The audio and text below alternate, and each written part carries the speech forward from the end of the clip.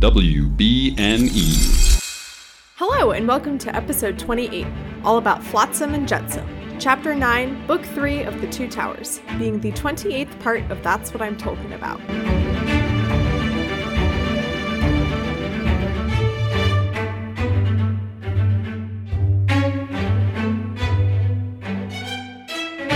Hello, my name is Mary Clay. If that's too complicated for you, just call me MC. And today I'm joined once again by Valerie Winters of Hello from Elsewhere. Welcome back. Hi, thanks for having me back. Yes, I'm very excited to have you on because now you are a part of the WB&E network. It's like official. We're not just friends anymore. We're like family at this point. Yeah.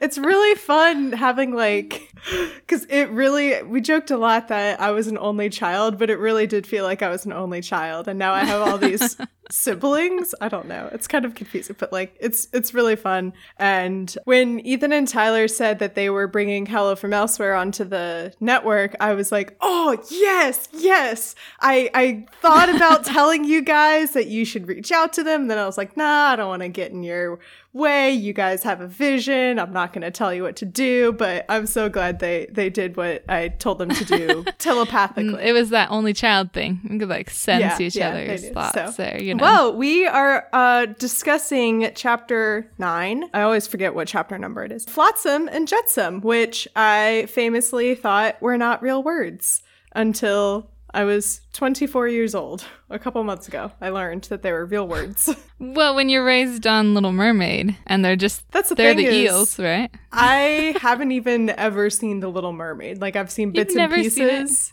But okay. It was always the movie that my friends wanted to watch and I'd be like, ew, no, The Little Mermaid sucks. I hate The Little Mermaid. And I think it's just because Ariel sang a lot and I didn't like that. So, I watched it when I was babysitting other people's kids because my mom didn't like Ursula. Poor unfortunate souls. She thought she was too creepy, weird, sea witch style. She is kind of scary. So she is very scary.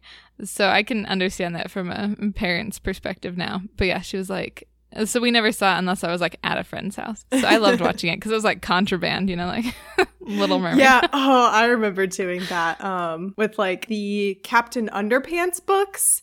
Because my mom would never let me read them. She was like, they're dumb books. It's just stupid. It's going to be stupid potty humor or whatever. And so I would go over to my friends' houses. They'd be like, so what do you want to do? And I'd be like, oh, is that a Captain Underpants book you have on your bookshelf? I'm going to be in here and I'm going to read that for a bit. You start playing without me. I'll just hang out. It's fine. Yeah. I'm just I'll just for be a in while. here. Don't mind me. Well, this is not Captain Underpants, although that would be a fun podcast. Maybe I'll add that to the list of things I should do after I finish Lord of the Rings. But yes, Flotsam and Jetsam. I remember I was going to Google search what are the official definitions of Flotsam and What? I Jetsam. have them right here if you want. Perfect. Of course, because Valerie came prepared, unlike me, the host of this show. I hope you know that you don't at all have to do any research to come on this show.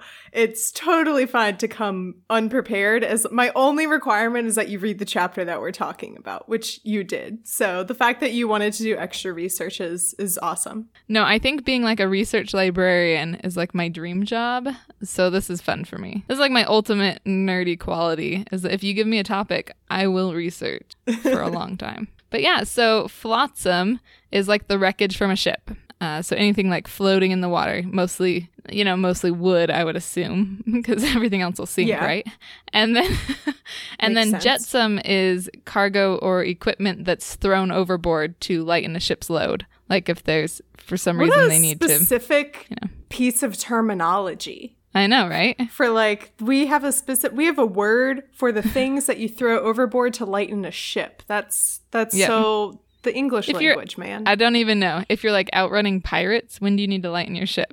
I know. Yeah, I have to imagine that the only times Flotsam and Jetsam has been used outside of The Little Mermaid and this chapter is in reference to pirates. It's gotta be pirate terminology. True. Yes. Well, and then we also see, I was thinking about okay, well, is it metaphorical Flotsam and Jetsam in this chapter? Is it real, and I was trying to think about like, well, what is the flotsam and jetsam? And I guess it's just like the ruin and the wreckage of, where are they, Isengard, and the smoke and sludge and everything that they wash out of Isengard, kind of also symbolically showing that like we're washing out the evil because we're here and we're taking over Saruman. So, but I'm getting ahead of myself. I think it's... Oh, sorry, go ahead. No, I think it's definitely symbolical and literal, because you've got the treasures that they find in the, floating in the water and coming up from the, the storage rooms and things. So I think there's a little bit of both,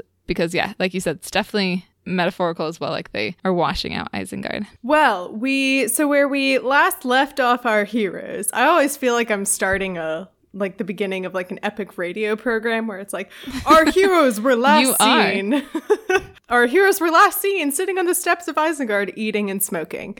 Classic Merry and Pippin. Gandalf and Theoden have gone off to, I guess, the tower. Or no, they've gone off to talk to Treebeard first. And then I guess they'll go try and talk to Saruman in his tower or something. And then Aragorn and co sit down with Merry and Pippin and have a little chat about everything that's been happening and kind of catch each other up. And this is a point where I kind of wish that we hadn't had those two chapters, I think it was chapter 3 and 4, that show what Merry and Pippin are doing. I kind of wish that this was the first time since they had been taken that we saw them, because it would have been such a triumphant return of like, oh my gosh, they're totally fine. They're sitting there eating, they're smoking, they're with the Ents, it's all good.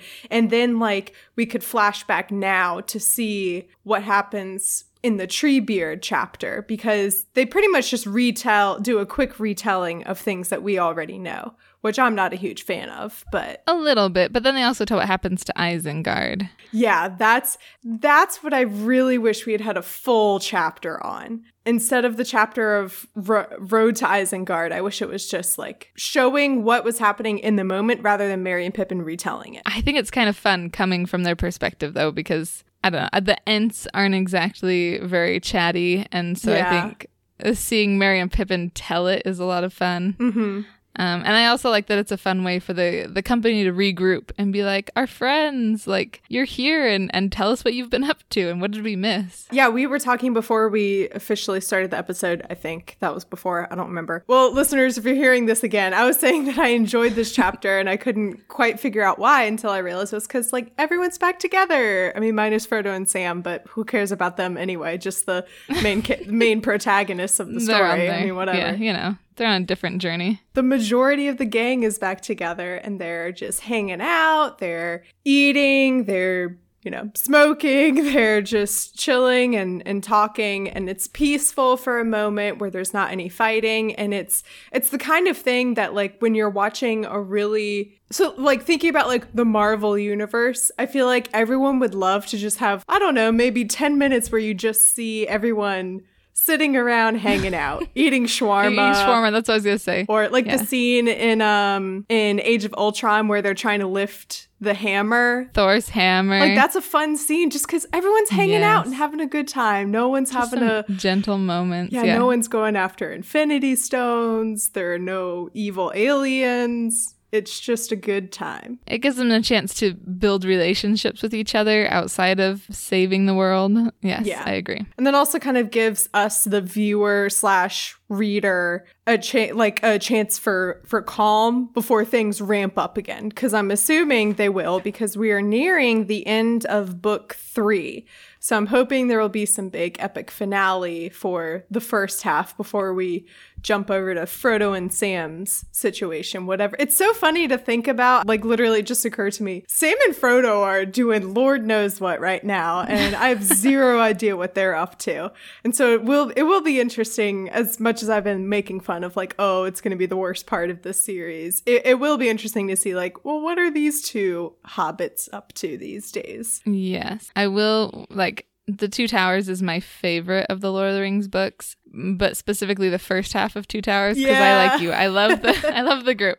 So I feel like you might have a bit of a slog through the second half, but there are definitely great moments. I've heard that opinion a lot, that a lot of people have said that, like, oh yeah, Two Towers is my favorite. specifically the first half. You might have a hard time with the second half. Yeah. So it must be just a universal opinion of the fandom. You know, at least you're mentally prepared at this point. Yeah. Well, and it seems like they've been gone for a long time, but I was surprised in this chapter when they're like doing the math and they're like, yes. oh, we've been apart for 9 days. And I'm like, what? 9 So much has days. happened. Oh my gosh, like a little over a week.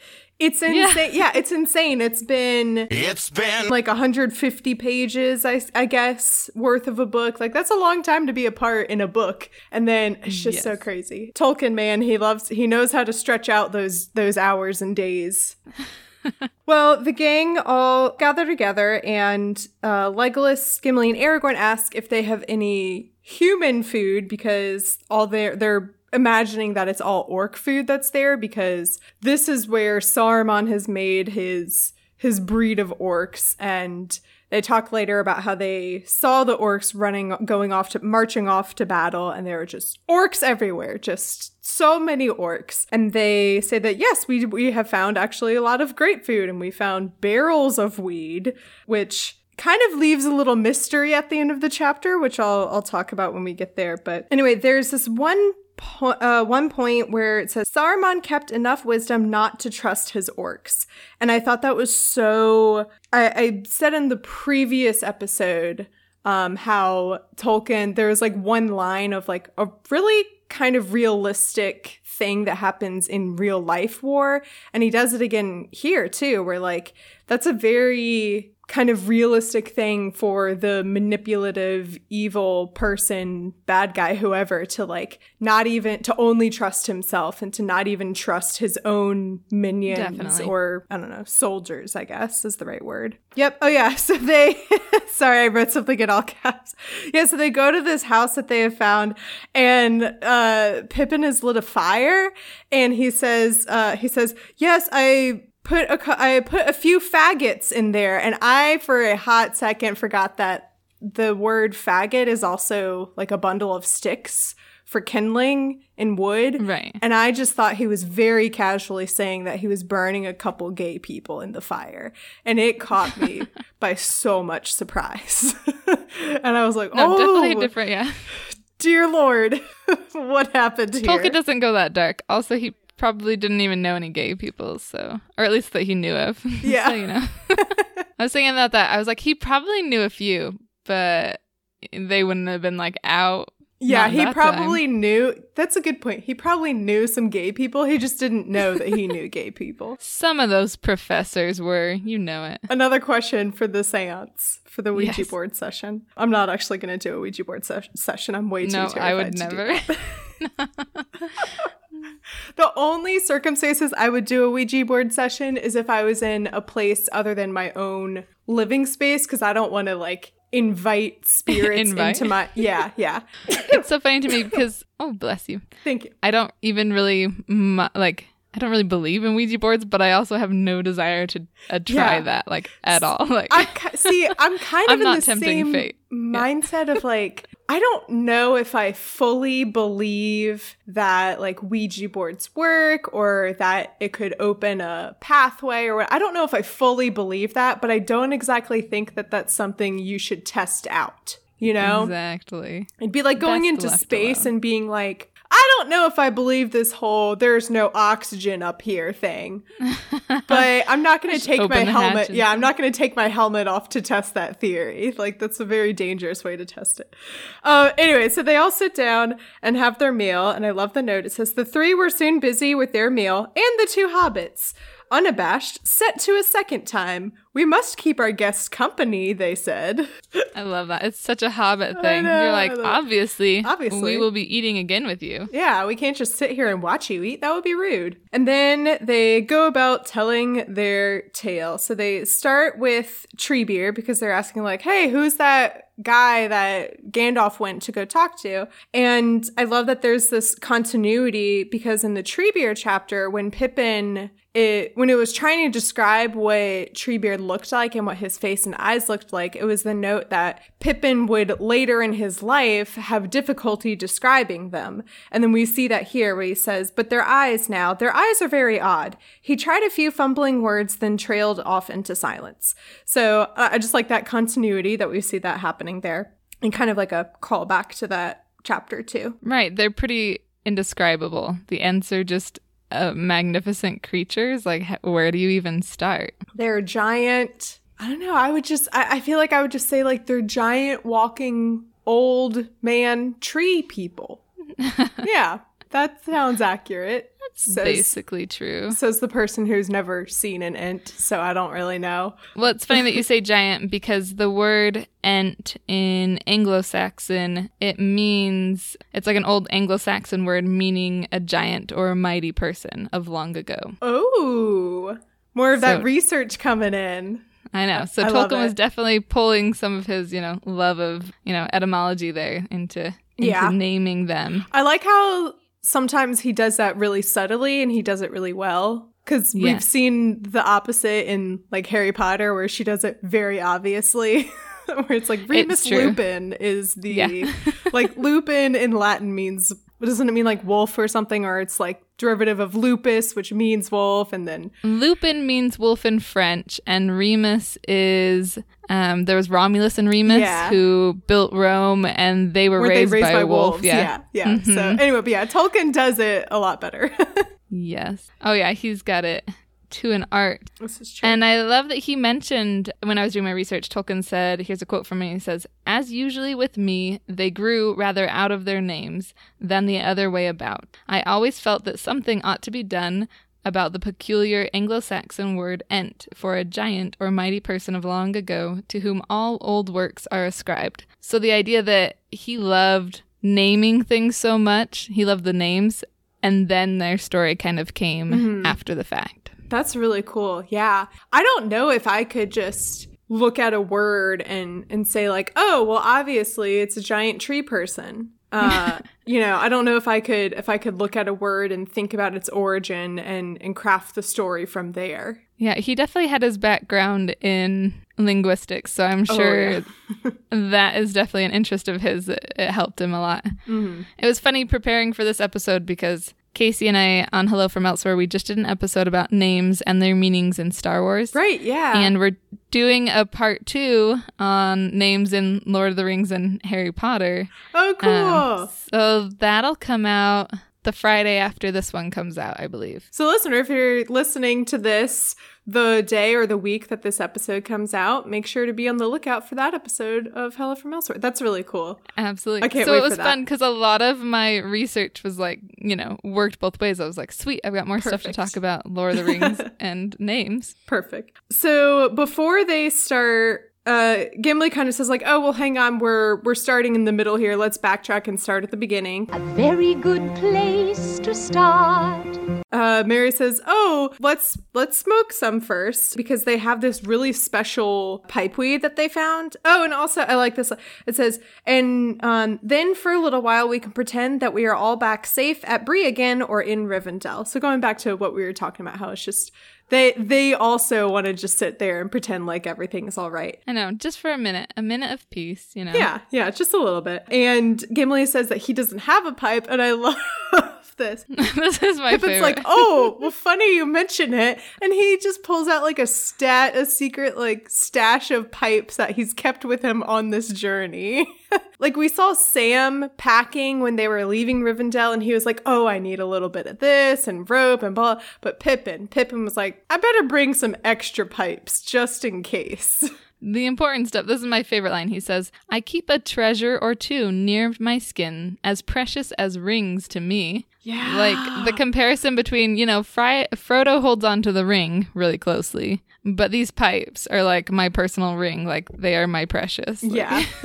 Yeah, I was like, that's an interesting choice of words there, Pippin. I'm not sure I would have said as precious as rings when all of this is happening because of like evil rings. So, but okay. I love that there's this idea that they're each carrying something at this point. Frodo's got the ring. I think it'll come up in the second half of this book. Sam has been like carrying, I think it's in the book, maybe it's just a movie thing. He's been like carrying these spices all the way from Hobbiton. Nice. And hey, then you gotta we've have got- some good tasting food You know. while you're on the journey. A little seasoning goes a long way. And Gimli now has the lock of Galadriel's hair. Like they all have their Right. little treasures that they just hold on to and carry for a long time. Pippin even says here, "I've carried it a long way, though I don't know why. I never really expected to find any pipeweed on the journey when my own ran out." I love that. I love that. He's even like, yeah, I don't know why I have it. Just cause. Just couldn't let it go. Just in case. They were just that important. Oh, so good, so good. Hey there, it's Editing Mary Clay jumping in to say that the next part of the conversation has been cut to be a part of this week's 11sies. What are 11sies, you ask? Why, it's the $10 tier on Patreon, patreon.com/TolkienAboutPod, where you can get bonus content such as really interesting conversations about pipeweed, actually. Valerie did a lot of really cool research. I know it doesn't sound like it because it's about pipeweed, but it was actually really cool and delved into the history of like the 60s and 70s and hippie culture and how they really latched on to Lord of the Rings and how pipeweed and, weed was actually a part of that. And it was actually really interesting. So, if you want to hear that conversation, go to Patreon so you can get access to it. Oh yeah, so this is when they are counting to figure out like, okay, what's happened since you were taken? And Pippin's thinking back and he goes, oh yeah, it's only been 9 days since we were caught. And then there's a little asterisk at the bottom for a note that says every month in the Shire calendar has 30 days.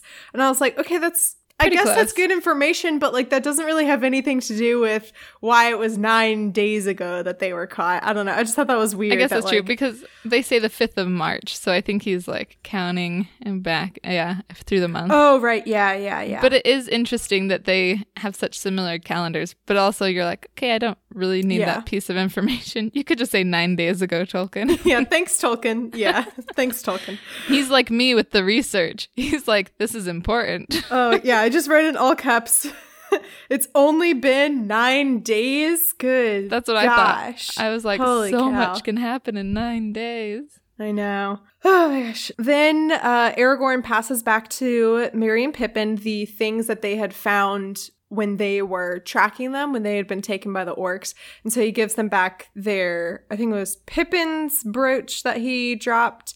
And then they also had some knives. So they get their stuff back. See, Aragorn's carrying a few more important things in his pockets than Pipe. He's like, Yeah. here's some, knives and your brooch. A and- really valuable like elf brooch that goes with your elf cloak. I know. He's also carrying the Star of Elendil at this point. So, he's Yeah. holding on to the He- important stuff. He's definitely the Boy Scout of He's the ranger. of the group. Yeah. He's like, you have 5 pipes with you. Cool. You have a girl's lock of hair. Great. I will carry the important things that we will probably need at some point. It's like, I've got you covered. It's fine. Plus all of his skills. Yeah. I was really surprised that they just passed over Boromir's death because people have been telling me since he died that like, oh, you're going to learn more about his death later. That's going to really like play into his redemption arc and add to his character more and blah. And I thought this was going to be that point where we see Pippin and Merry because they were there, I believe, when Boromir died, or at least when he was getting attacked or something. Maybe they had been taken off by that point. I don't know. But I thought that they were going to go into the details of like how it happened, and it was going to be some very noble, valiant fight, and that would really add to it. So I was really surprised that they just kind of like passed over it here. They're like, oh yeah, that was really sad, wasn't it? I feel like you do remember, or you do learn more about his life once you meet his father later, once they, I won't say anything else, but also people might just be playing up the movie version because the movie makes him maybe. way more valiant of a death, I think. Oh, I'm sure. It is kind of, we don't see his death in the books. All you see is the aftermath. Right. Because in the movies, that's right at the end of the first movie, and you see it. So then the Hobbs start talking about the Ents and how they ran into them and they went to Entmoot and all this stuff. And they, Pippin he recites or sings the chant that the Ents were saying. And he says, "It was very exciting, but I thought it was only marching music and no more just a song until I got here. I know better now." And I thought that was really interesting because it kind of goes back with the Ents and how they perceive language, and they only do things or they only say things if they really truly mean them. And it's the same case with their marching song. It says, "Though Isengard be strong and hard, as cold as stone and bare as bone, we go to war, to hew the stone and break the door." And they literally break the stones and doors down. They're not metaphorical people at all. Absolutely.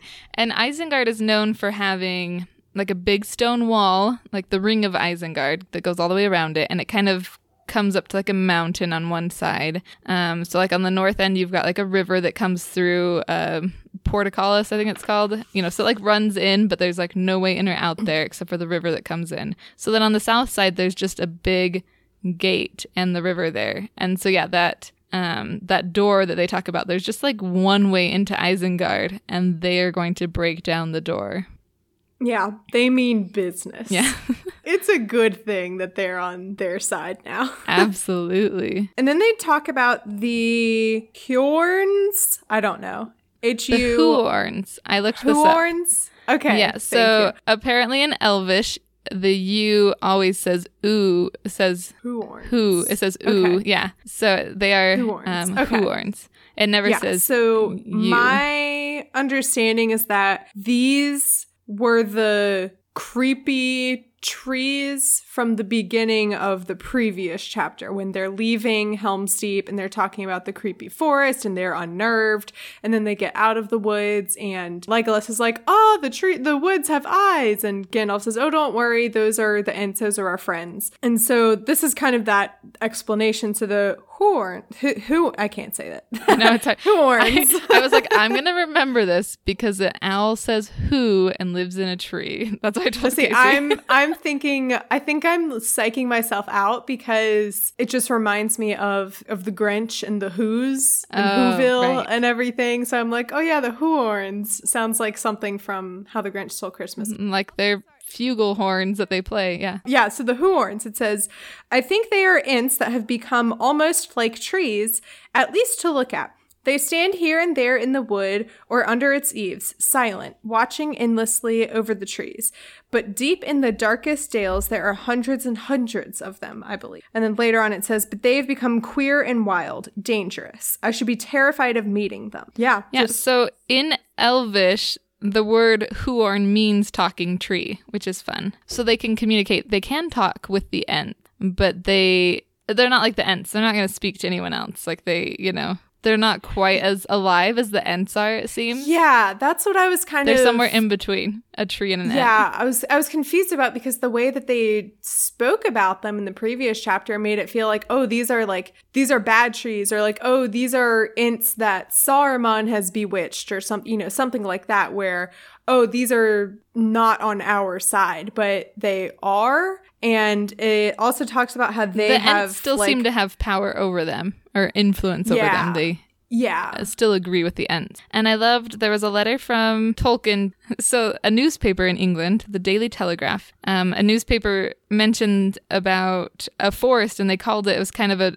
in the newspaper, they said it's kind of a Tolkien gloom to describe the forest. And Tolkien takes like great offense to this. Like, oh, I'm sure. Like, you can't ascribe my name to gloom as like being the same. And he mentions that the trees, and I love this.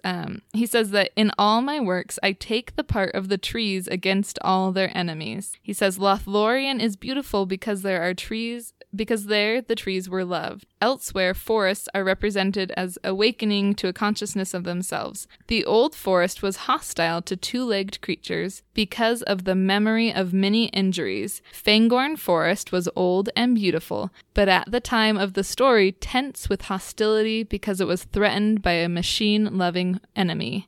So that's talking about Saruman and his machines that are, and of course the orcs that have been like cutting down the trees. Yeah, it mentions that the Huorns have like personal beef with the orcs. Yes. Because they've been, I guess, kind of terrorizing these part of the woods. And So I just love that description of yeah. the forest. It's like animals, you know, you meet a mean dog, it's usually because they have a mean owner or something, you know, like the forests are like that too. Like if they're well taken care of, then they thrive and they're beautiful. But if you mistreat them, then they're dark and looming. Yeah, I can definitely see why the hippies latched Love. on to Lord of the Rings, because that's also a huge like message of like, oh no, the man is destroying Mother Destroying the Nature. woods, Yeah. Exactly. Yep. And Tolkien So good. himself, the town that he grew up in England, there was a big mill that comes in, and the same kind of things happened, like the Industrial Revolution when he was a kid, and he really felt like it ruined his hometown.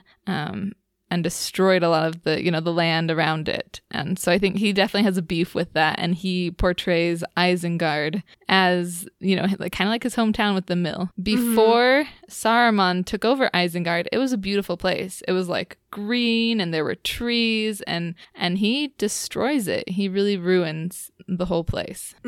Yeah. Which, side note, when the Ents, you know, the Ents are put in charge of Isengard, and so the Ents actually help Isengard. This isn't something you learn in the books, but the Ents regrow Isengard, and they name it Treegarth, which I think is a great name.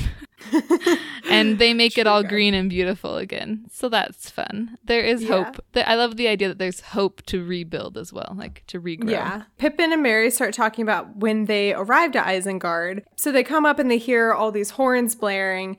And at first they're like, oh no, we've been seen. We've been caught, and then and then all these moving trees, somebody noticed.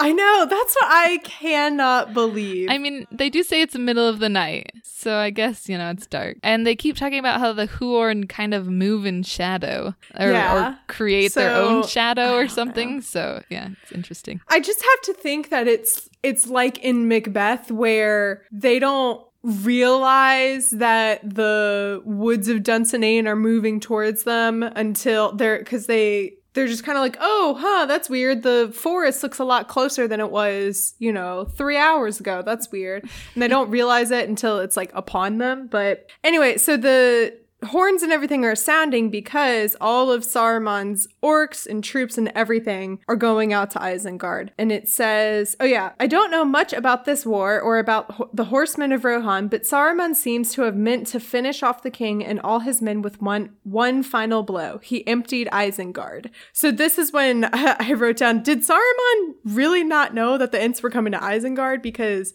you would have thought that he would have kept some orcs or something behind to guard him or battle for him or something. So clearly Saruman had like no idea that the Ents would be coming. And he completely miscounts them. Yeah. Like he discounts them. He just doesn't think about them at all. Like it doesn't even cross his later mind. It says, and he made the great mistake of leaving them out of his calculation. So leaving them as the Ents. And it's once again just that like villain trope and characteristic of underestimating people who you have either people who you have either disenfranchised, who you're either like manipulating or you're hurting in some way, or not thinking of people as coming after you if they're known to be like peaceful, or because the Ents are, I don't know if peaceful is necessarily the right word, but like they're not hasty. I love that how many times they use the word hasty in this chapter. They're not hasty. That's it. Yeah, like they like going off to war and fighting is not something that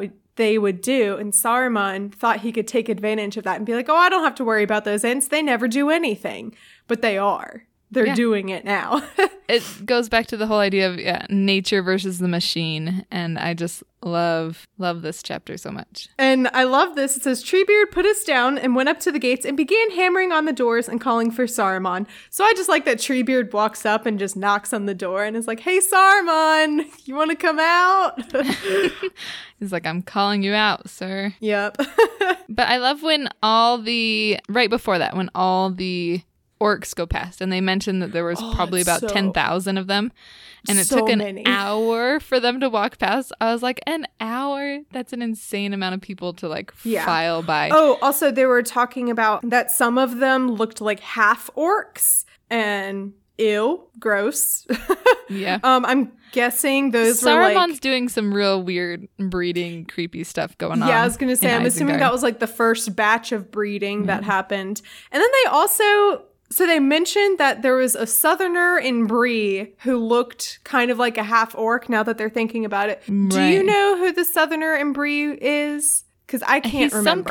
I can't remember. He's some kind of informant. Yeah, who's like Okay. keeping tabs on things around there. I mean, Saruman has his own eyes everywhere beyond just what Sauron is doing. He's kind of got his hand in things too, which I love the Yeah. line because we were talking about villains, and Aragorn says, "It is difficult with these evil folk to know when they are in league and when they are cheating one another." Yeah. It's like, yeah. So is he? Yeah, he's got his own people around because he doesn't really trust Sauron. He just wants the power Sauron is giving him. They are all fighting for their own thing, and there's nothing that unites them. So they have no, there's no overarching moral power or anything that can bring them together and be like, oh, well, I may disagree with you, but I'm still going to fight on your side. They're and I'm not going to fighting for betray the same you. cause. They're just Yeah. fighting for. Well, I guess they are. They're just fighting for power, though. But they each want their own individual power. Exactly. Yeah. Yeah. I love that when everybody walks past, Treebeard kind of watches them walk past, and he says that, my business is with Isengard tonight, with rock and stone. Yeah. He's just stalwart. Treebeard is my favorite character in all of Lord of the Rings, and I love that he has made up his mind to defeat Isengard, and he's going to do it. And especially now that that Saruman has had the hubris to empty out his entire guard, 10,000 people. I mean, that might have been able to hold the orcs at bay, or not the orcs, but the Ents at bay. 10,000 orcs, but now he's got very few people left Yeah. behind. There's nothing. And he's There's like, nothing. I'm a wizard. I don't need anybody to protect me. He's like, What I threat? can do it I all. am the threat. Yeah. Yeah. And so he has, I just love that. And I love that. So yeah, when they break down the door that he runs off, like he just, Yeah, so we see the power that the Ents have. I love this line. I think Mary says it. He says, "A man that hacks once at an Ent never gets a chance of a second blow." yes. So that was just a cool line. And then this is the description of them tearing down the doors and the walls and breaking them. An angry Ent is terrifying. Their fingers and their toes just freeze onto rock and they tear it up like bread crust. It was like watching the work of great tree roots in 100 years, all packed into a few moments. They pushed, pulled, tore, shook, and hammered. And clang, bang, crash, crack. In 5 minutes, they had these huge gates just lying in ruin. That's one of my favorite lines too. That's where Tolkien is amazing in his descriptions. You're like, yeah. These great He's tree roots. Yeah, I love. They're doing yeah, all this work in moments. It's just fantastic. that would take tree roots 100 years to like rip up or crumble a sidewalk. The Ents are doing it in seconds. And so then this is Saruman. It says, "I don't know what Saruman thought was happening, but anyway, he did not know how to deal with it. His wizardry may have been falling off lately, of course, but anyway, I think he has not much grit, not much plain courage, alone in a tight place without a lot of slaves and machines and things, if you know what I mean." And then it's very different from old Gandalf. So I just love that, like, Saruman's a coward and he only knows how to defeat people or attack people when he has minions, all of his lackeys and his machines. to do it for him. Mm-hmm. Also, in my notebook, I accidentally wrote down Saruman is a cowherd instead of coward. And then I scratched it out and rewrote it. So that is a perk on Patreon, by the way. If you join the That's What I'm Talking About Patreon for the 11sies tier, you can get access to bonus content such as my weekly notes for each chapter. And you can see where I accidentally wrote that Saruman is a cowherd. It's fine. I know how to spell.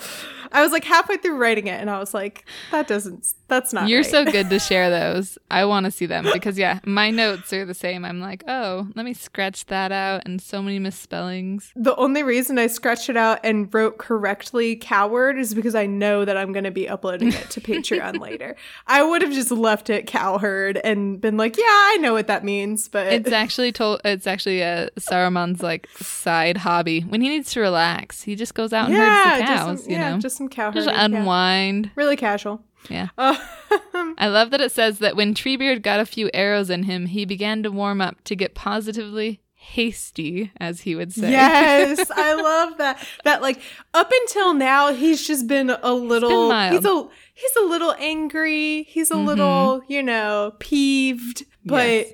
it's when a bunch of arrows start hitting him that he's like, okay, now I mean business. They see Saruman running off, and Quick Beam goes after him, but Saruman goes up into his tower and kind of hides himself in there, and he goes up into Orthanc. I never know how to say it. Orthanc. Okay.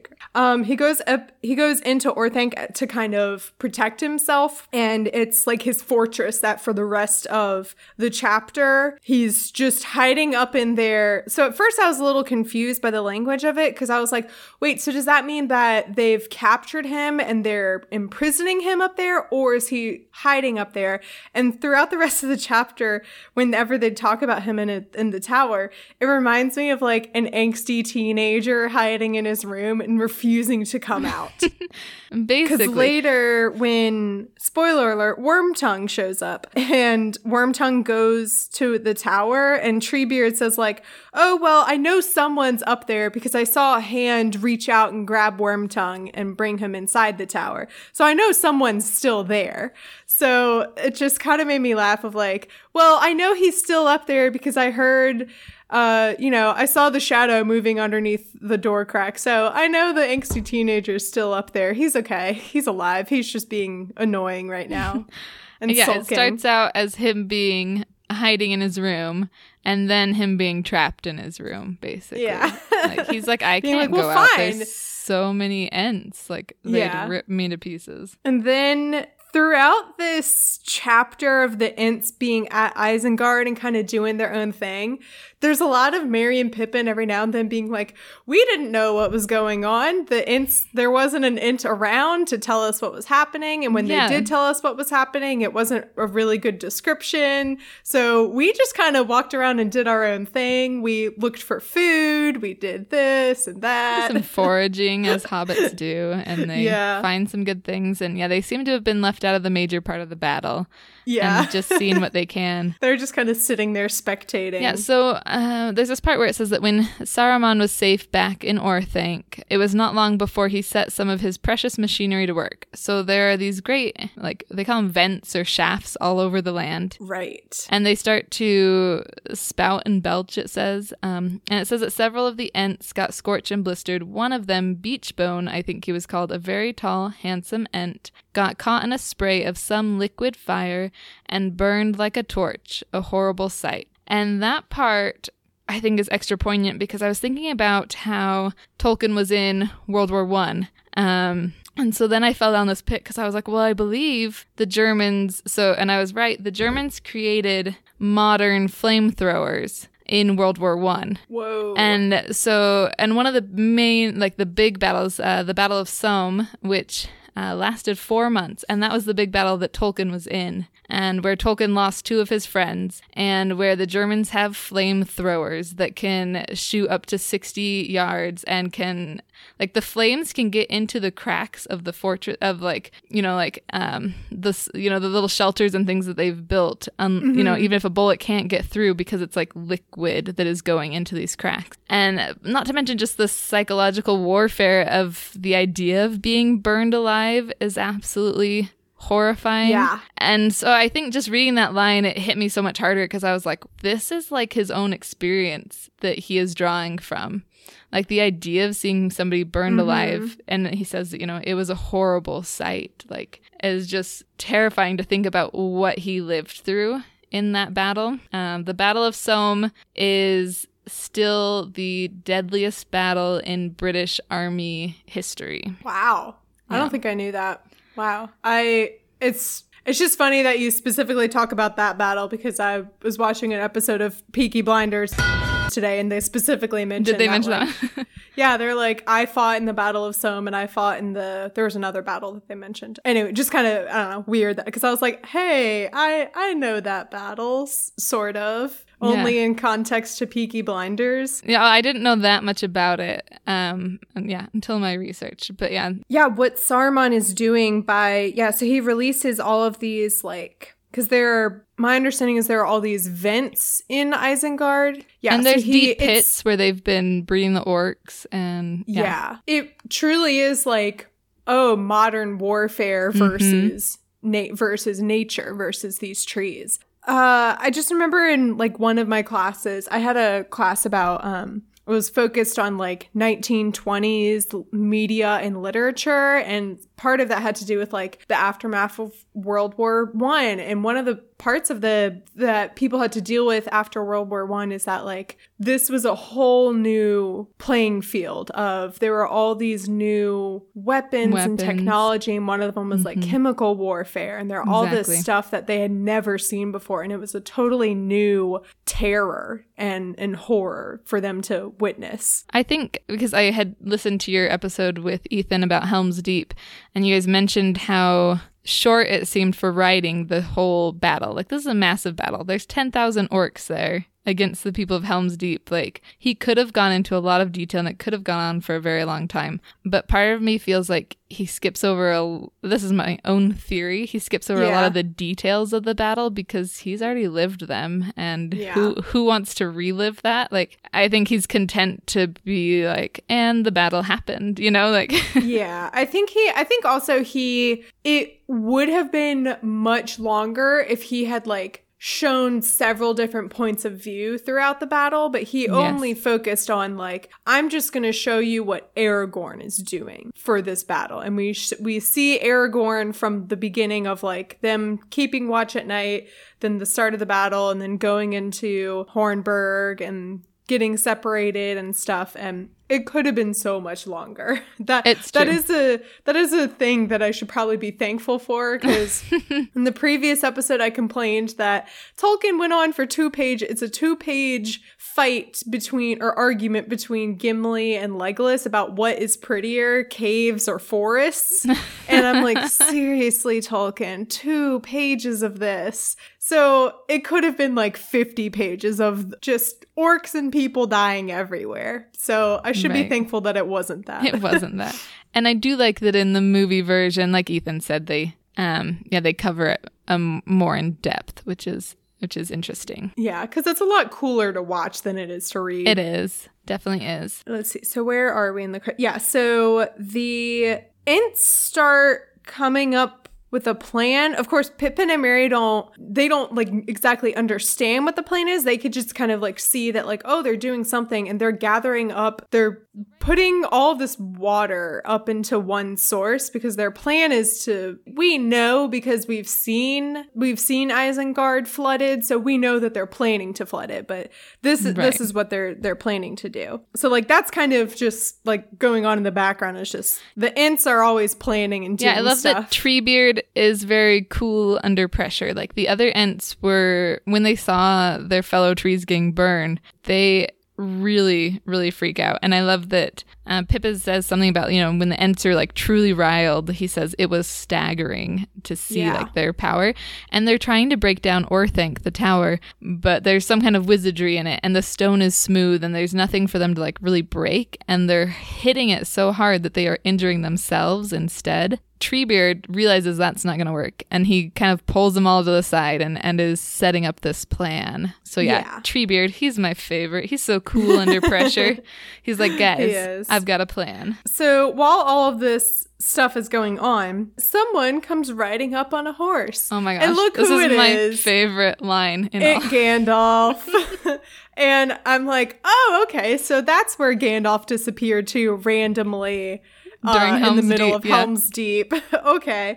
And he shows up to Merry and Pippin and says, "Get up, you tomfool of a took." And I love that. Like, one of his first lines, words to Merry and Pippin is "fool of a took." Just once again, it's back. It's so good. It's like his first interaction. And Yeah, full Pippin's of a like, tug. did he say hello, Pippin? This is a pleasant surprise? No, indeed. And like his Yeah. immediate response is like, get up and get busy. Yeah, we got stuff to do. So he calls Treebeard over and says, I need your help. You have done much, but I need more. I have about 10,000 orcs to manage.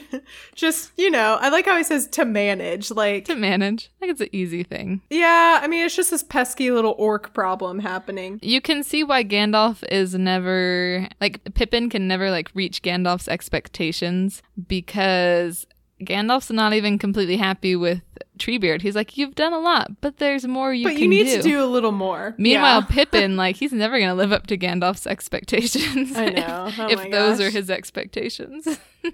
So they go off for a second and talk, and then when they come back, Treebeard says, Huorns will help. And then he went away, and we did not see him again until this morning. So I think then it's assumed that the creepy, kind of bad in-between Ents are going off to fight the orcs in Helm's Deep. Yeah, because there's a bunch of orcs that, like, flee from Helm's Deep. And Yeah. And that was something that I think that Christina and I skipped over for the Road to Isengard chapters, that it mentions in the aftermath that while they found a bunch of orc bodies and they were collecting them and stuff, they didn't find any orcs who were like hiding or running away. And it's kind of implied / assumed that they all ran into the forest and like the trees Huorns ate them took or care something. of them. Yeah. Yeah, they ate them. Who knows what, but they did something and they didn't come back.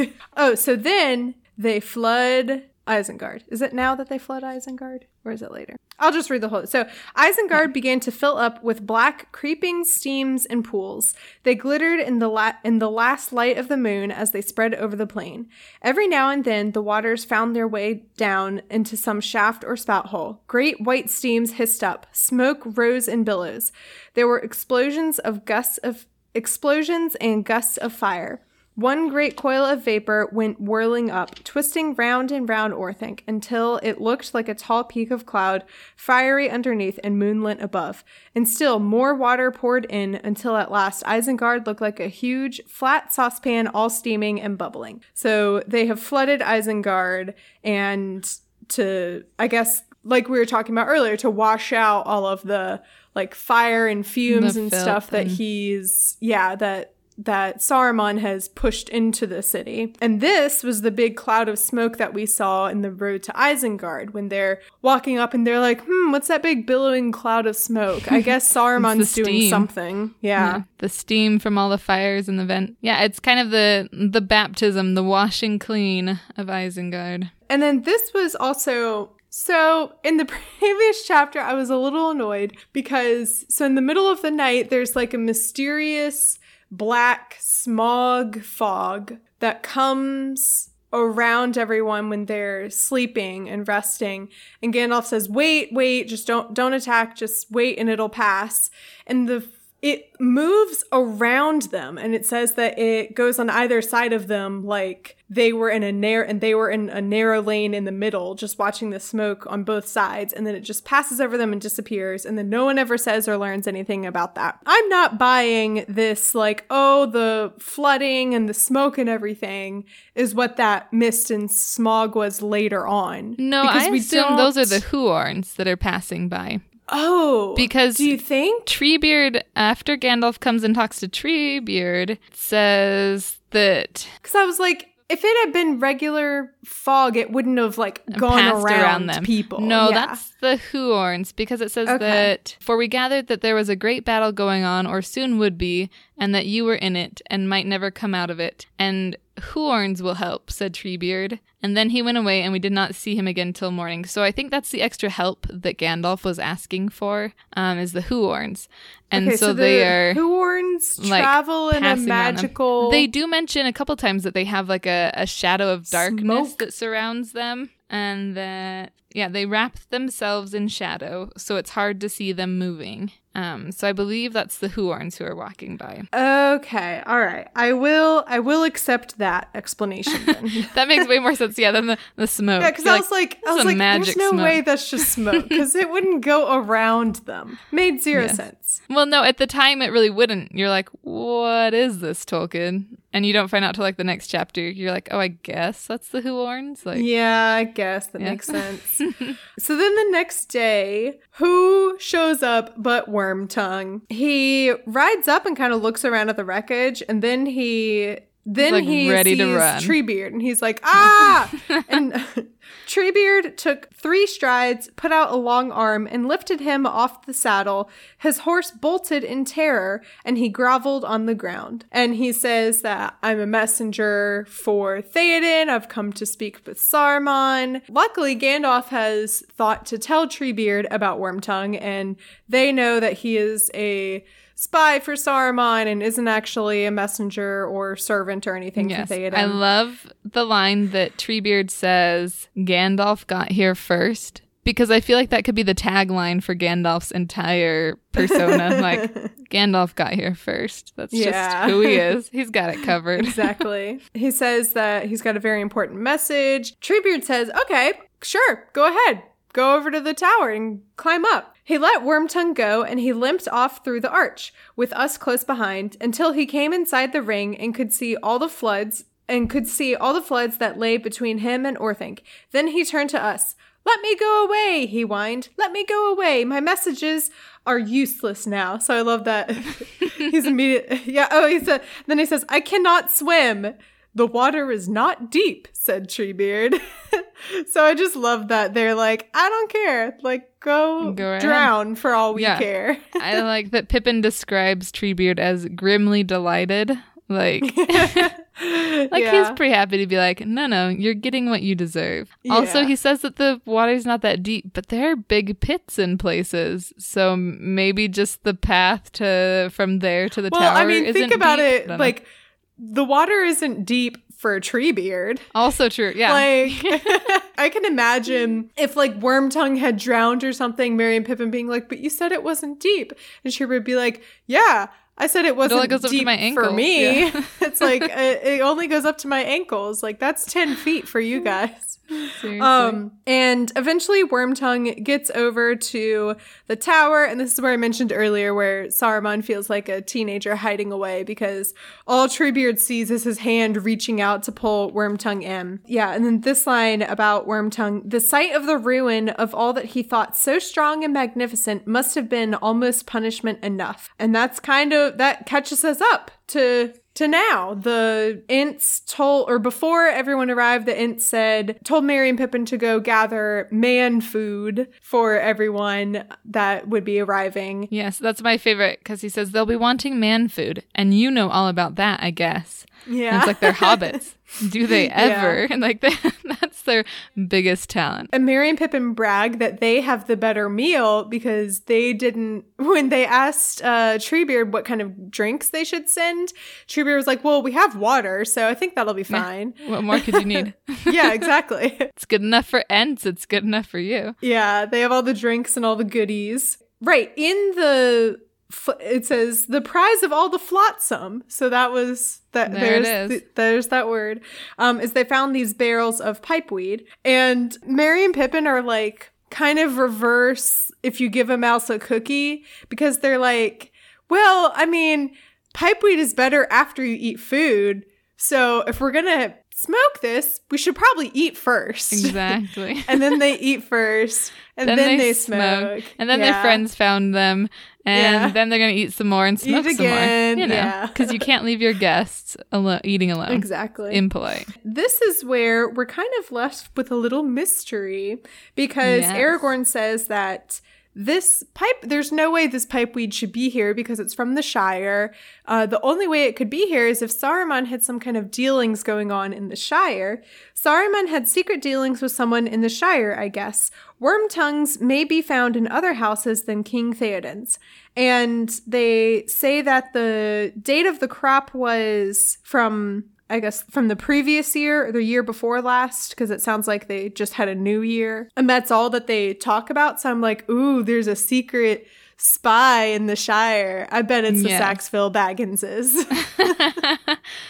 Well, you know, of all the evil people in the Shire, they're like the only other named hobbits we really get. Yeah. And so we'll see. And that's the end of the chapter. But I do love that Aragorn says, well, whatever evil was afoot is over now, I hope, or else it is beyond our reach at present.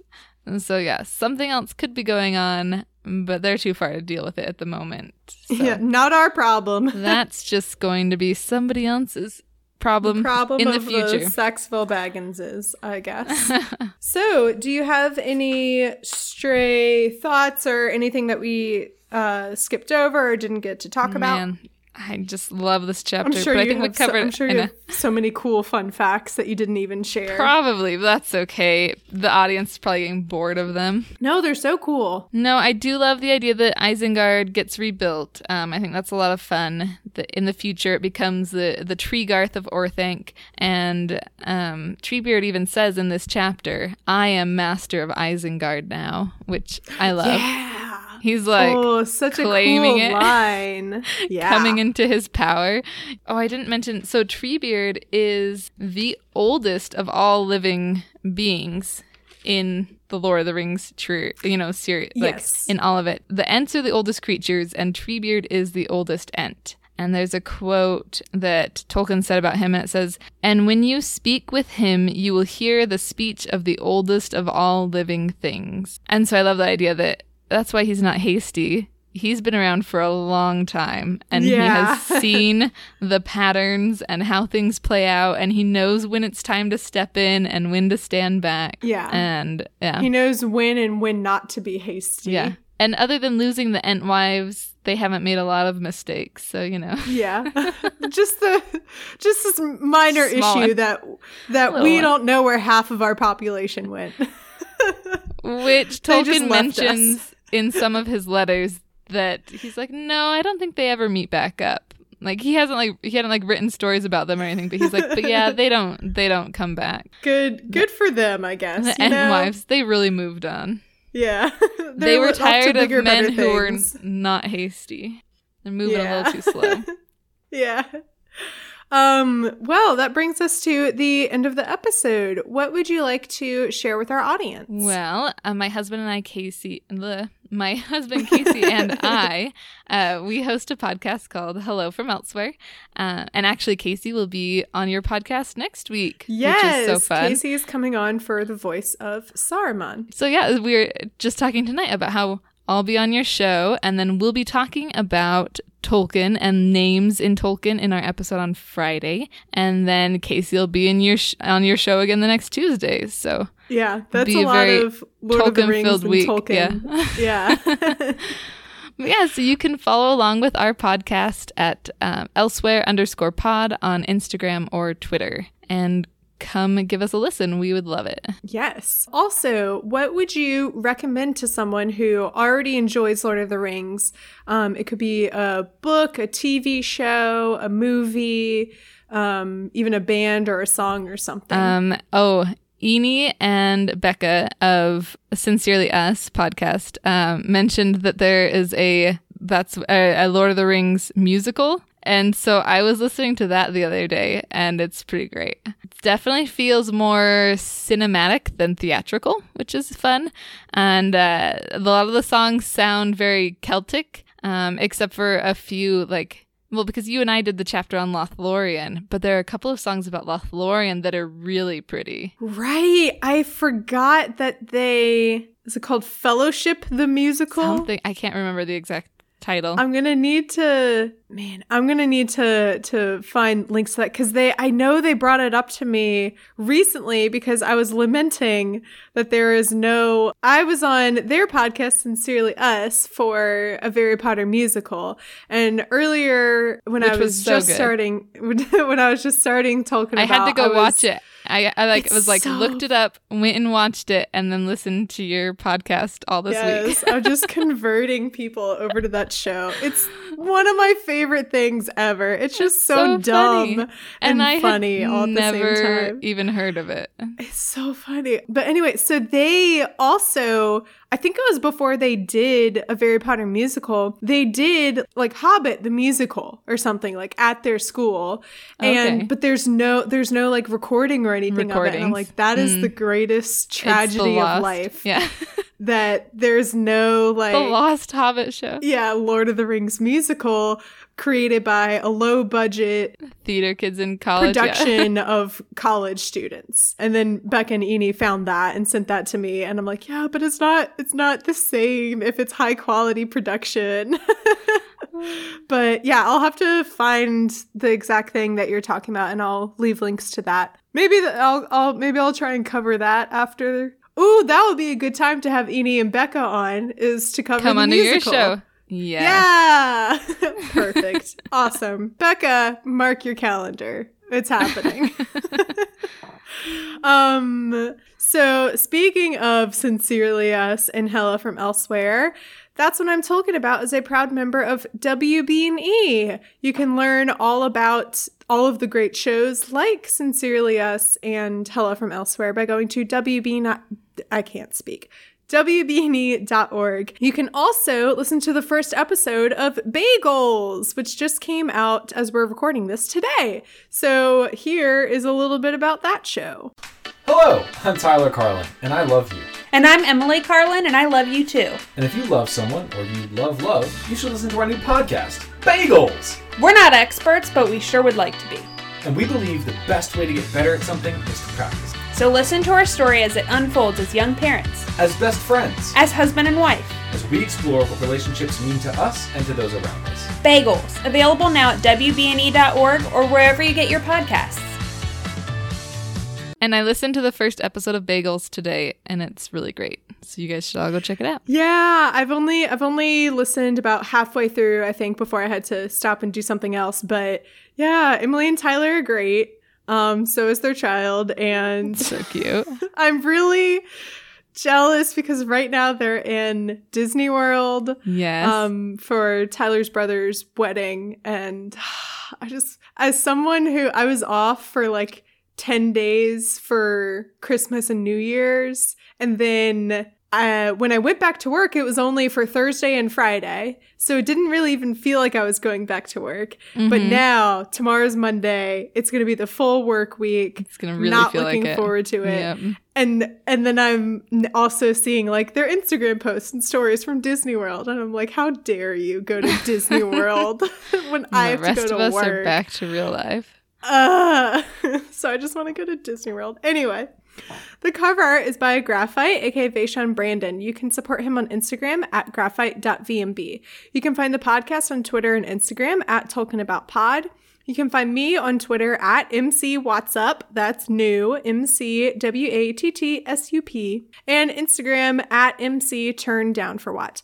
The Facebook group is there for you to join and enjoy, and there's also a Patreon that I keep forgetting to publicly announce on social media. Like every day goes by and I'm like, oh, I need to post about the Patreon, and then I forget. But it's happening. The Patreon is patreon.com/TolkienAboutPod, and you can get a variety of tiers, like the $5 tier, which is what this is for. So today's sponsor for this episode is Danny Wilcox. Thank you so much for supporting That's What I'm Talking About. Your support means so much to me. It really, really, truly does. I can't believe that I can't believe that one person, let alone like 10 people, I think have supported. So that's amazing. You're wonderful. Thank you. And I believe that's it on my side. Do you have any final parting thoughts for our audience? Think of nothing, because we talked about everything that I love, so I am happy. I'm a very happy camper tonight. And that's what I'm talking about.